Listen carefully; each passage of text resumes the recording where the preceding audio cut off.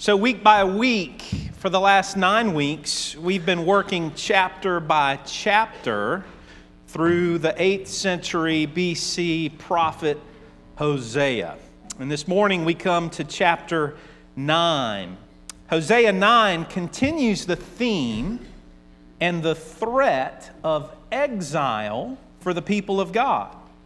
Exile because of the vile spiritual adultery they have committed against the Lord. What Hosea the prophet says is covenant breaking with Israel's husband, who was the Lord himself. Hosea reveals the relationship of Israel to God as being like a marriage. And Hosea is bringing the hard news, the bad news, that Israel has been like an unfaithful wife. She's broken covenant with the Lord. She's wounded the Lord's heart. She's broken affection with the Lord. And Hosea, as a prophet, is speaking these hard and uncomfortable words most week of the consequences of sin. And Hosea is warning that Israel will be purged from the promised land she'd been given, and that their relationship with the Lord would be cut off like a divorce because of the infatuation and flirting with pagan Baalism and the religious worship of the surrounding neighbors of Israel. It may sound crass or rude, but really what Hosea is accusing Israel of, Israel as the covenant people of God, is that Israel is married to the one true God. But she's been holding hands and flirting and playing footsie with pagan gods. And Hosea brings these hard words, these uncomfortable words. A lot of strong language in Hosea chapter 9. And late last night, for better or for worse, I made a decision. I made the decision not to read all 17 verses of Hosea chapter 9 because my sermon is not able to touch on them. But they're included in the bulletin, and I'd encourage you to read those later. But here's the riddle key to understanding some of the harsh language that you'll read there. It's all language of covenant curses, most of which we're prepared for in Deuteronomy chapter 28, for what it means to not be the people of God. And that's the language he applies to the covenant people of God. And it's supposed to be very stirring of them, very alarming to them. So what I'll do this morning is I'm going to read verses 1 through 4 and then verse 7. And I think we will get the gist of chapter 9. At least that's my hope and my prayer. So Hosea chapter 9, verses 1 through 4, and then verse 7. Do not rejoice, Israel. Do not be jubilant like the other nations, for you have been unfaithful to your God. You love the wages of a prostitute at every threshing floor. Threshing floors and wine presses will not feed the people. The new wine will fail them. They will not remain in the Lord's land. Ephraim will return to Egypt and eat unclean food in Assyria. They will not pour out wine offerings to the Lord, nor will their sacrifices please him. In verse 7, the days of punishment are coming. The days of reckoning are at hand. Let Israel know this, because your sins are so many and your hostility so great, the prophet is considered a fool, the inspired person a maniac. Let's pray and ask that God would bless our understanding of his word. Lord, would you open our eyes, even if they're tired? Lord, would you open our ears, even if they're dull? Lord, would you open our hearts, especially when they're stubborn? And Lord, would you teach us what is true about ourselves what has always been true of God's people, and what we must do. That's my prayer, Lord, for every one of us. We pray it together in Jesus' name. Amen. So in previous weeks, and if you've not been with us, this is my effort to try to catch us up for the big picture of Hosea. In previous weeks, we've heard that Israel has had memory loss. They have forgotten their covenant Lord. Israel has been hard of hearing. They've been rebuffing the prophets, not being open to the instruction of God's word, and that Israel has had heart problems. They're hardened in their affections and in their worship of the one true God. And so we playfully but sincerely saw that, like a physical person, Israel has memory loss, hardness of hearing, and heart problems in their relationship with the Lord.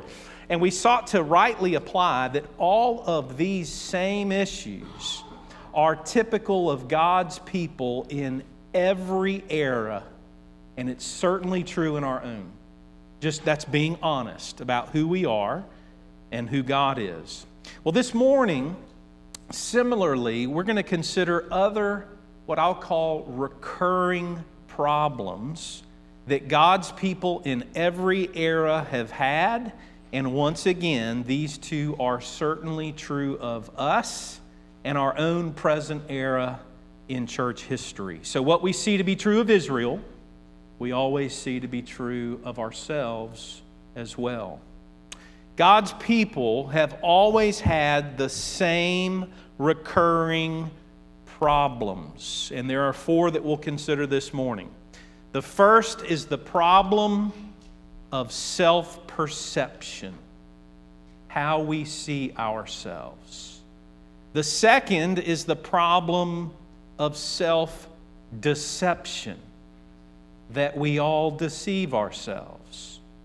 The third is the problem of self-affirmation, that we are quick to affirm ourselves in our sin. And fourth, God's people have always had the problem of self-pacification, appeasing ourselves. So those are the four things we'll consider in greater detail. But first, I'll begin like this. In 1988, which I like to refer to as one of the greatest years of all time, was my senior year in high school. Lots of good memories from 1988. And those of you of the right age would remember the name Bobby McFerrin, who had a #1 song in 1988 called "Don't Worry, Be Happy." Right? Everybody loved this song. It was the feel-good song, not just of the year, but of the decade or maybe a lifetime. I don't know.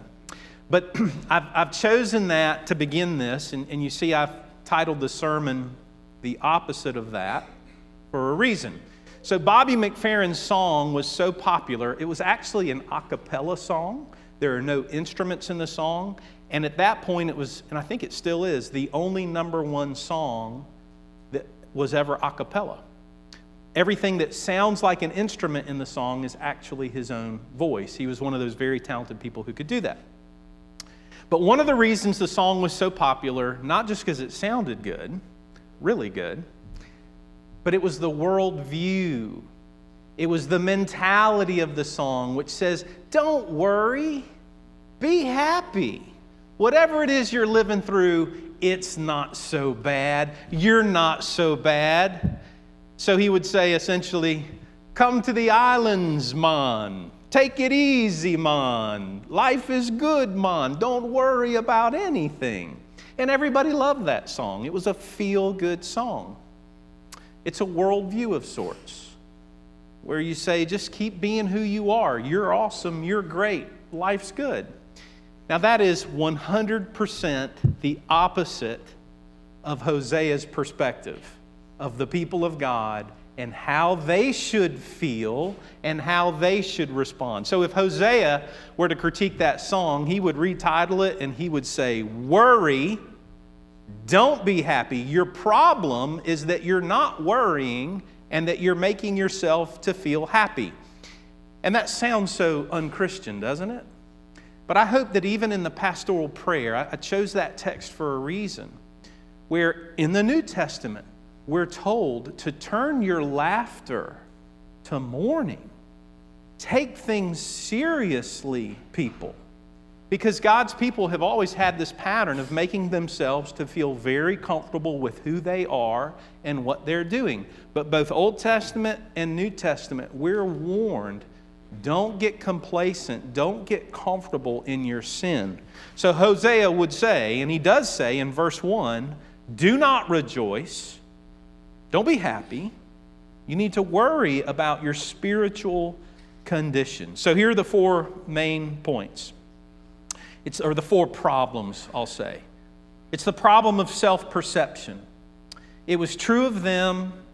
It's true of us. We have a problem with self-perception. That is, with how we see ourselves. We have to be told in the Bible to not think too highly of yourselves, but think of yourselves with what? Sober judgment. Because we all tend to have this wrong perception of ourselves. We don't see things for how they really are. We don't see ourselves for how we really are. So years ago, I took students from Erskine to lunch towards Abbeville. And it is no longer there. But there was a little shop, a little deli of sorts that I liked to go to, and it was fantastic. They made the best donuts, they made the best snacks. You could go there and have sandwiches made to order. But on this one particular occasion, I walked into this shop, and we were going to have sandwiches made. And I walked up to the meat and the cheese counter, you know, the glass-fronted counter where you can see the product on the other side. And I saw something I had not seen there before. The sharp cheddar cheese was covered with mold. And so we did not have sandwiches that day, but we did get a sermon illustration out of it. And here's what it is. Now, this shop was immaculate. It was a great shop. I loved it. And the people there behind the counter were very busy people who did very good work. Their food was outstanding. But they had a limited perspective. From where they were busy on one side of the counter, they couldn't see what we could see. And so whoever had the job of checking the cheese fell down on the job. Because from their busy perspective, things were going great. But somebody like me could walk in and very quickly say, ooh, that's gross. And that is a sense in which Hosea the prophet is saying, you're not seeing yourselves, people of God, Israel, for how things really are. Now, the illustration works a number of ways. We're pretty busy people behind the counter too. Maybe we're doing some pretty good things. But we're so busy, and maybe even busy doing religious things, that we may not have a right perception of who we are. We have a problem with self-perception. Charles Spurgeon says this, there are two great lessons which every man must learn and learn by experience before he can be a Christian. First, he must learn that sin is an exceeding great and evil thing. And he must learn also that the blood of Christ is an exceedingly precious thing and is able to save unto the uttermost them that come unto it. You see, there are two pieces. There's the bad news and the good news. And I've talked about this almost every week. It's through the badness of the bad news that the goodness of the good news becomes sweet to us. And that's what Spurgeon is saying.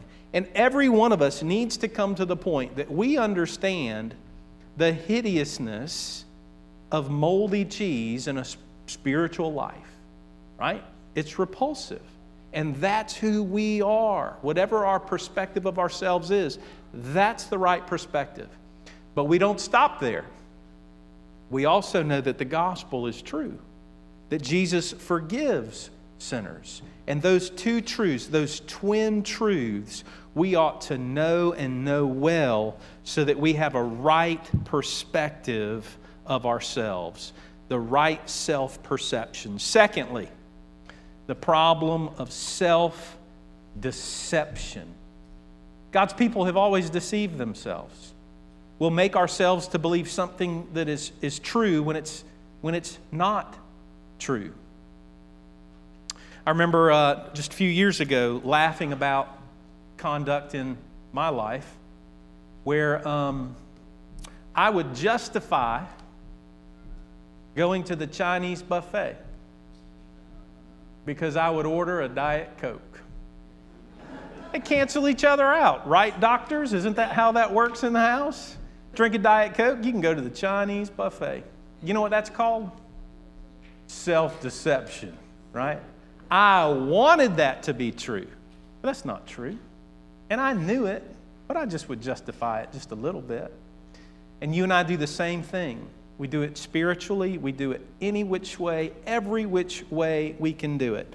Listen, some of you, in order to not be late, you will change the clock. You'll change the time on the clock. You'll back it up a little bit. That's self-deception. Just live according to what the time really is. That's like going to your weight scale and changing the weight on the weight scale so that you feel better about yourself, right? That's self-deception. We play these kinds of games in our heads and in our hearts, and let's call it what it is. It's self-deception. We have always been that way. C.S. Lewis says this: when we have a view of sin that is small, the wrath of God seems a barbarous doctrine.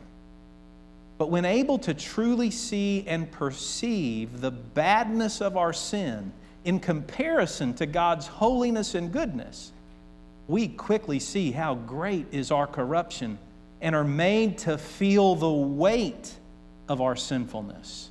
This is indispensable to a real understanding of the Christian faith. And that's what we want. We want a real understanding of the Christian faith. No more self-deception. No more pretending that things are not true of us when they really are. But God's people have a long history of self-deception. Here's a question. If you were self-deceived, would you know it? Maybe, maybe not. There's a level of self-deception that is so deep that we've truly deceived ourselves.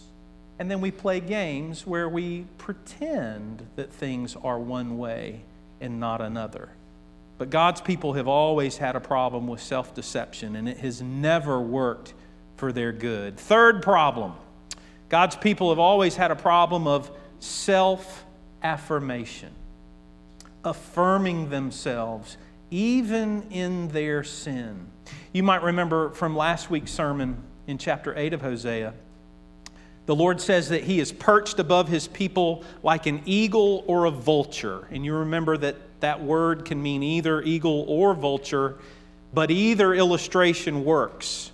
Either Israel is dead meat, they are spiritually dead, and the vulture being a bird of, not a bird of prey, but a scavenger, is going to devour the dead people of God. Or as an eagle, a bird of prey, is going to come and take the life of Israel. It's a bird of judgment in either picture. But do you remember Israel's response to that pronouncement by the prophet?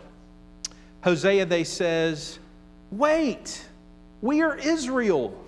We know you. And there's the self-affirmation. It's how God's people have always been. Wait, we're your treasured possession. We're your special people in the earth. You love us. We love you. And Hosea says, you don't know the Lord. You've broken covenant with Him. You've abandoned Him. You've run to Baal, the religion of the Canaanites. You don't know the Lord. And it's that same spirit of Jesus in Matthew chapter 7, where He says the people will say to Him, Lord, we know you. Have we not cast out demons in your name? Have we not done this, that, and the other? And what does Jesus say? Away from me. I never knew you. And that's the sin the problem of self-affirmation. And you and I will do that. You know what it is to be wrong in an argument and to know you're wrong, but to dig in deeper, right? Affirming yourself. God's people have always had these same problems: self-perception, self-deception, self-affirmation. And then the fourth one, the problem of what I call self-pacification. Self-pacification, making ourselves to feel okay, not to feel the weight of sin, not to feel conviction of sin. So you know that we've been blessed and raised 4 children in the Patrick family, and this is an illustration from many years ago. But for whatever reason, you remember, or you know, what pacifiers are. Or in your home, you might call them passies, right? For some reason, I think it was because of an illustration I'd used, we playfully called them pacification devices. So we'd be looking for a passy, and I'd be like, where's the pacification device? And though we might have 40 in the home, you know you can never find one when you need it. It's in the couch cushions or wherever. But you need the pacification device. And you know what that is? It is something to bring soothing comfort to a little one. Even if they have a little bit of appetite, you maybe can bring a soothing comfort. Now, if it's a big appetite, the bet's off. But for some appetites, some discomforts, the pacification device will alleviate the situation. So that is the sense in which I'm speaking to. God's people have a long history of self-pacification.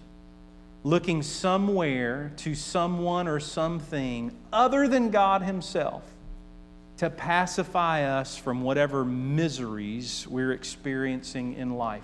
Whatever discomforts, whatever soothing we need or want, we will look to our own pacification devices. And that's where you need to fill in the blank, honestly, for what it is. It can be people. It can be places. It can be food. It can be drink. But all of it is a pacification device that does not serve us well in the end. God's people have a long history of having all kinds of self-pacification devices. For these people, at this particular time in their history, it was Baalism, and trusting in the god of Baal to provide fertility, to provide what they thought they needed most. And that would pacify them. That would give them comfort and hope. And remember, Yahweh burned with anger about their looking to a pacification device other than Him as their covenant Lord. And the same thing is true for us. So in all these things, self-perception, self-deception, self-affirmation, self-pacification, all of these things are problems with God's covenant people that had Yahweh, their covenant Lord, burn with anger that they would not look to Him. And we do the same thing. The same nature, the same lostness is in every one of us. But just as God's people always have had the same recurring problems, God's people have always had the same need. And this is where we will conclude the sermon.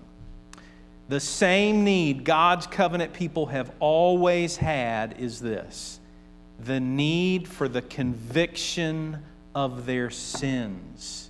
That is, that they know that they are sinners and that they know what their sin is. The need for conviction of sin. Now remember, the role of this Old Testament prophet, every Old Testament prophet, was similar. I've told you 2 pictures in which I think it's helpful to understand. The first is the role of the Old Testament prophet as a mirror, showing God's people who they really are, with his words, with his teaching, with his prophecies. And then secondly, it's the role of the Old Testament prophet as what I've called a pot stirrer.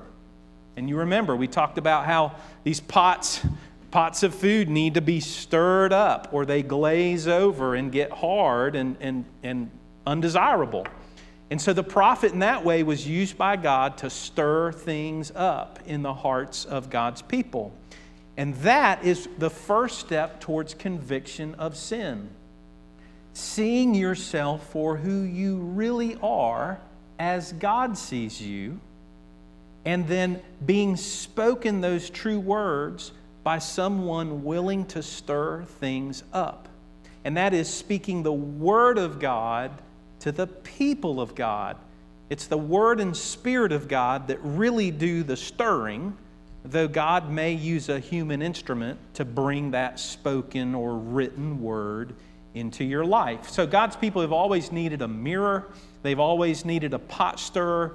That's who Hosea was. That's who Hosea still is, as we are hearing his message even this morning. And the second thing is the conviction of sin. The conviction of sin, feeling the guilt of sin and feeling the weight of sin.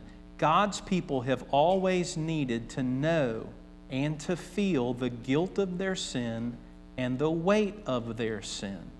Now, we live in a very therapeutic culture, and that therapeutic culture is so prevalent that some of you maybe just winced when I said God's people should feel the weight and the guilt of their sin. Because we're in such a therapeutic culture, we will respond to that and say, no, God's people should never feel the weight or the guilt of sin. That's not true. It all begins with feeling the weight and the guilt of your sin. We are alleviated of that when the gospel is applied to us. And the rest of the Christian life, we can have moments of being convicted of sin and being alleviated of that guilt as we know our trust is in Jesus. But thinking we should not ever feel guilt or weight of sin is not really taking Old Testament and New Testament together. Let me give you a few examples. In the Westminster Confession of Faith, chapter 15, paragraph 2, I've summarized it into a few sentences, but it says this: by it, that is a conviction of sin, a sinner is given sight and sense, not only of the danger of sin, but also how filthy and detestable their sin is, how it is contrary to the holy nature and righteous law of God, and then realize their desperate need is for God's mercy in Christ. They are given grief for their sin, hatred of their sin, so that they desire to turn away from it in order to turn toward and to draw near to God and to obedience to His ways and His commandments for living. The way that's worded suggests that it is a gift of God to feel the conviction of your sin, to know the wrongness of sin, to even learn to hate your sin, and to give your sin to Christ that He may give you the mercy that you are literally dying for. So feeling the guilt of sin is not a bad thing. Remember Romans chapter 7, verses 24 and 25. Paul says, "O wretched man that I am." He's feeling his wretchedness. "Who shall deliver me from the body of this death? I thank God through Jesus Christ our Lord." Feeling the weight and the guilt of our sin is a part of our embracing the gospel. Isaiah chapter 6, verse 5. "Woe to me," I cried, "I am ruined, for I am a man of unclean lips, and I live among a people of unclean lips. And my eyes have seen the Holy King, the Lord Almighty."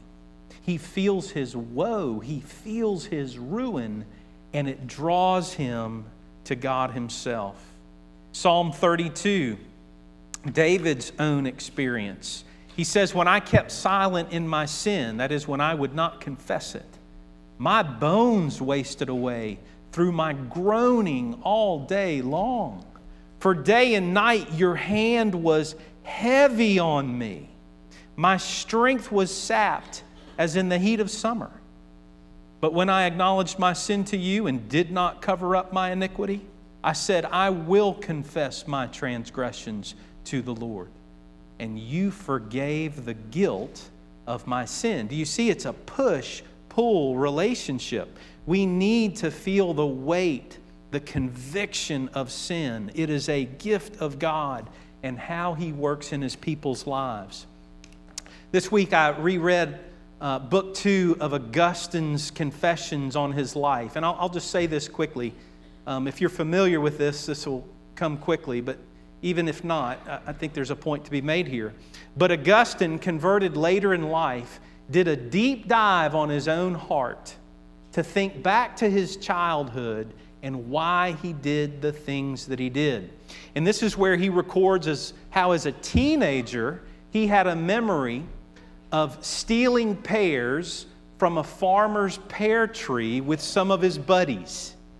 And he says as a young adult, years later, he's reflecting back on that.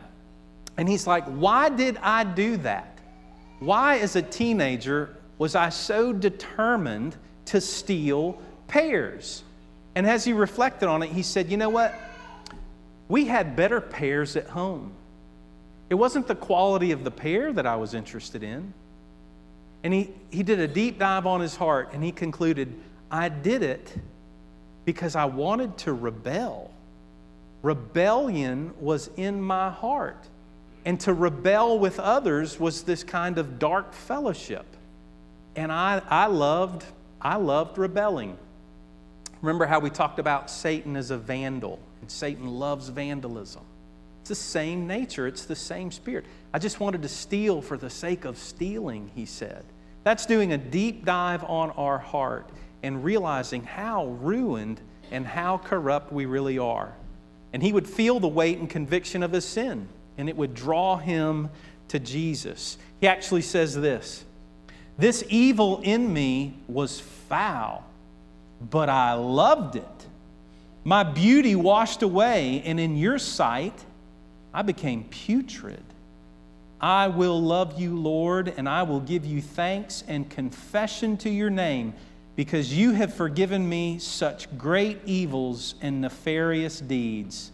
I attribute to your great grace and mercy that you have melted my sins away like ice.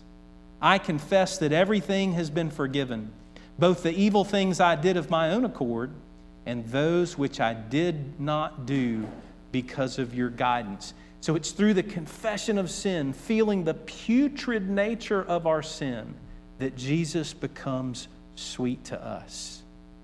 The role of the Old Testament prophet is to bring conviction of sin. And the role of conviction of sin is to bring gospel hope for covenant renewal. That is, that relationship, that marriage with God that has been violated, there is the hope of it being restored because God is merciful. And lastly, the way that relationship is renewed, the way that covenant is reestablished, in the words of Jesus, it's twofold. It's repent and believe the gospel, and it's go and sin no more. That's what Jesus says in Mark 1 and in John 8. Repent and believe the gospel. Everything the gospel says about your sin and your sinfulness, embrace it. Believe it. It's all true. But equally, you embrace the good news that your sins are forgiven in Him. And as far as the east is from the west, so far has He removed our transgressions from us. But it all begins with a conviction of sin. And Hosea, as the prophet, is doing everything he can in all these metaphors about dumb birds and slack bows and flat cakes not turned over. And everything he said, he wants them to feel their guilt, to know their guilt. Why? So that they're embarrassed? So that they're ridiculed? So that they're shamed? No. So that they might be renewed in their covenant relationship with the Lord. They might be refreshed, that they might, in Hosea's words, return to Him. Return to their husband that they had forsaken. And in that way, Hosea is the gospel in the Old Testament. It's the invitation to come, to return, and to remain in Him. Dane Ortland says this: we don't feel the weight of our sin because of our sin. If we saw with deep clarity just how insidious and pervasive and revolting sin is, we would know that we are worthy of intense judgment of divine proportion. But just as we can hardly fathom the divine ferocity awaiting those apart from Christ, it is equally true that we can hardly fathom the divine tenderness already resting on those who are in Christ. Do you hear it? Do you feel it? It's the badness of the bad news that makes the goodness of the good news so sweet for us. Let's pray that we would know that, embrace it, believe it, and live according to it. Lord, that is our prayer, that we would embrace the truth about who we are, that you would be so kind and merciful as to bring the conviction of sin upon us, that we would feel the weight of it, that we would feel the horror of being in your holy presence without the covering of your blood. And so, Lord, we thank you for your mercy, that it is rich, it is free, that you are quick to pardon and cleanse and forgive those who look to you by faith in Jesus. And Lord, that is what we pray that we are. For we pray it in Jesus' name. Amen.